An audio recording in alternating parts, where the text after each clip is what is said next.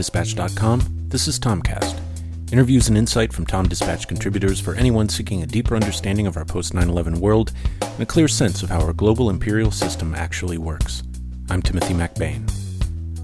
Recently, I had the pleasure of speaking again with William Dubuis, an environmental activist and author most recently of A Great Aridness, Climate Change and the Future of the American Southwest. We talked about the recent heat waves and droughts across the country and where we stand along the predicted path of climate change.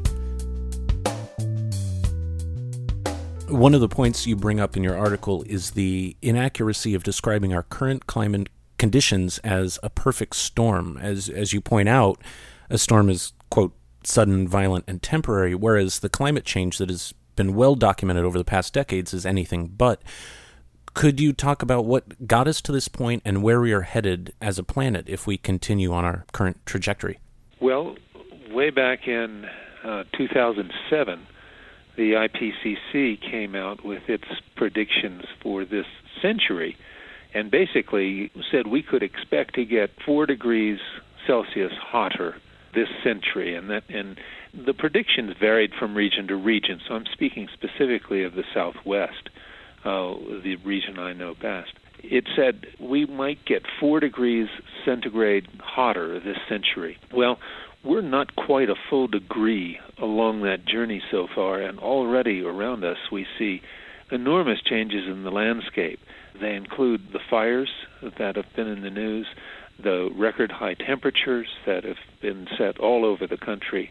They include insect outbreaks in forest communities that have destroyed forests from Colorado to British Columbia. They include direct die-offs of forest stands that, for instance, in Texas, in the course of last summer's heat wave, something between 2 and 10% of all the trees in Texas died from the heat and desiccation of that terrible heat wave. So these are the kinds of changes we're beginning to see around us right now at this early stage in our century's journey toward 4 degrees centigrade. One of the problems is that prediction of 4 degrees centigrade increase is probably now too conservative because greenhouse gases are going up faster than the models contemplated, the models that produce the 4-degree increase.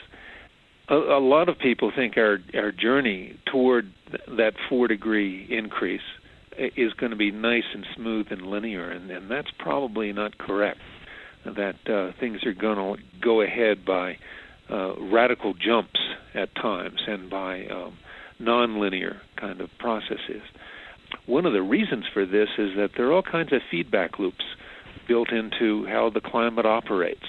Now, some of these are in the models, the predictive models that climatologists have produced, and some aren't yet because the models are still being refined and being made more complex to reflect the complexity of the actual world.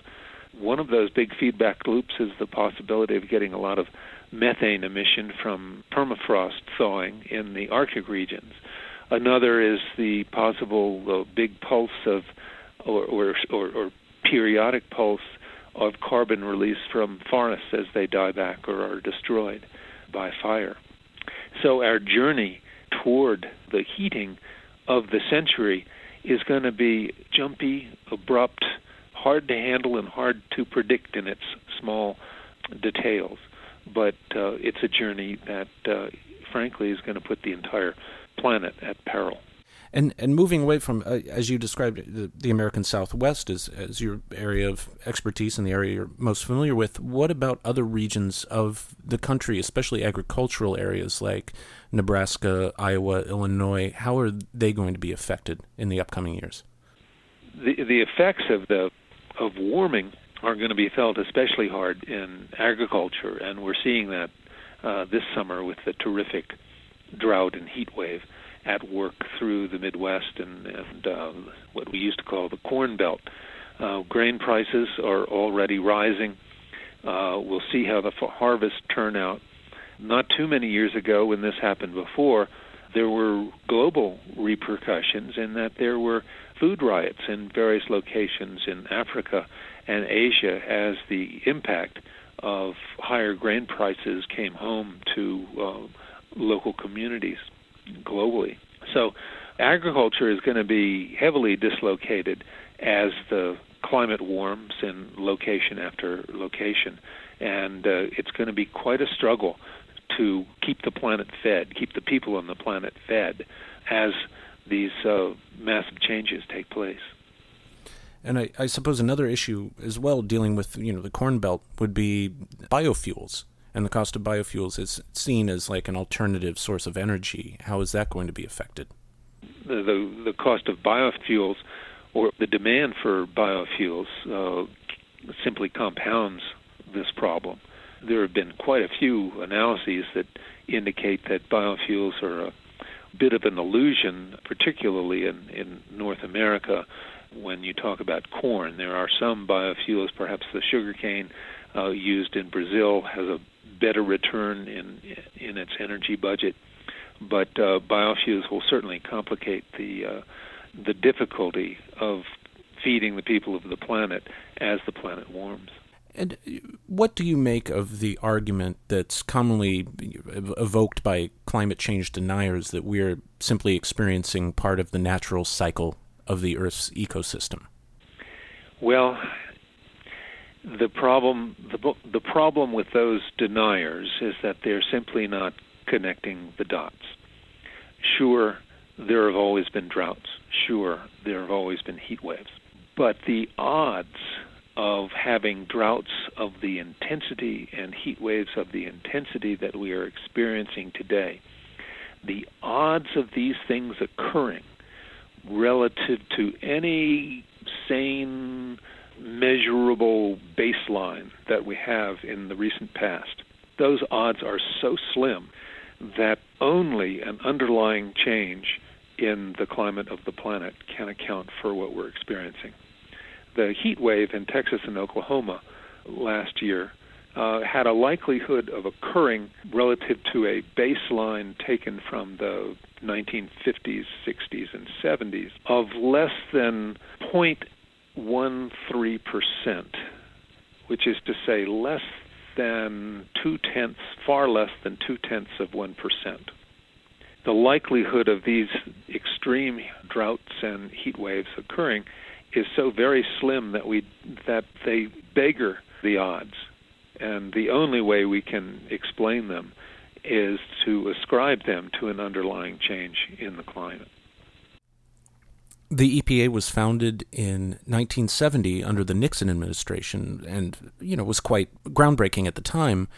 But the agency has seen, as far as I understand it, its powers of oversight diminish considerably over the past several decades.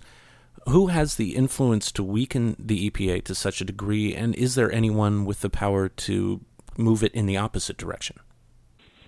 I think the only way for the EPA to reemerge as the robust agency it was intended to be is to have a president and a Congress who firmly believe, as they should, that the environmental health of the United States is part of the health of the whole nation, and a president and a Congress who will stand behind the EPA as it makes difficult decisions and calls our society and our industry to account for protecting the environment on which we so clearly depend. And are there any organizations that have enough influence to maybe motivate the executive and legislative branches of government to move in that direction? Well, we have lots and lots of very fine nonprofits, environmental groups in the country who are all clamoring for the kind of support for EPA that we should have. But unfortunately, the judgment at the highest levels of politics in the United States is that environmental issues don't win votes. And so environmental issues have been going by the board as we progress. Witness the current presidential campaign. Hopefully the environmental will rise in importance as the debate continues, and hopefully the debate will be about things that actually matter and not just about personality and style.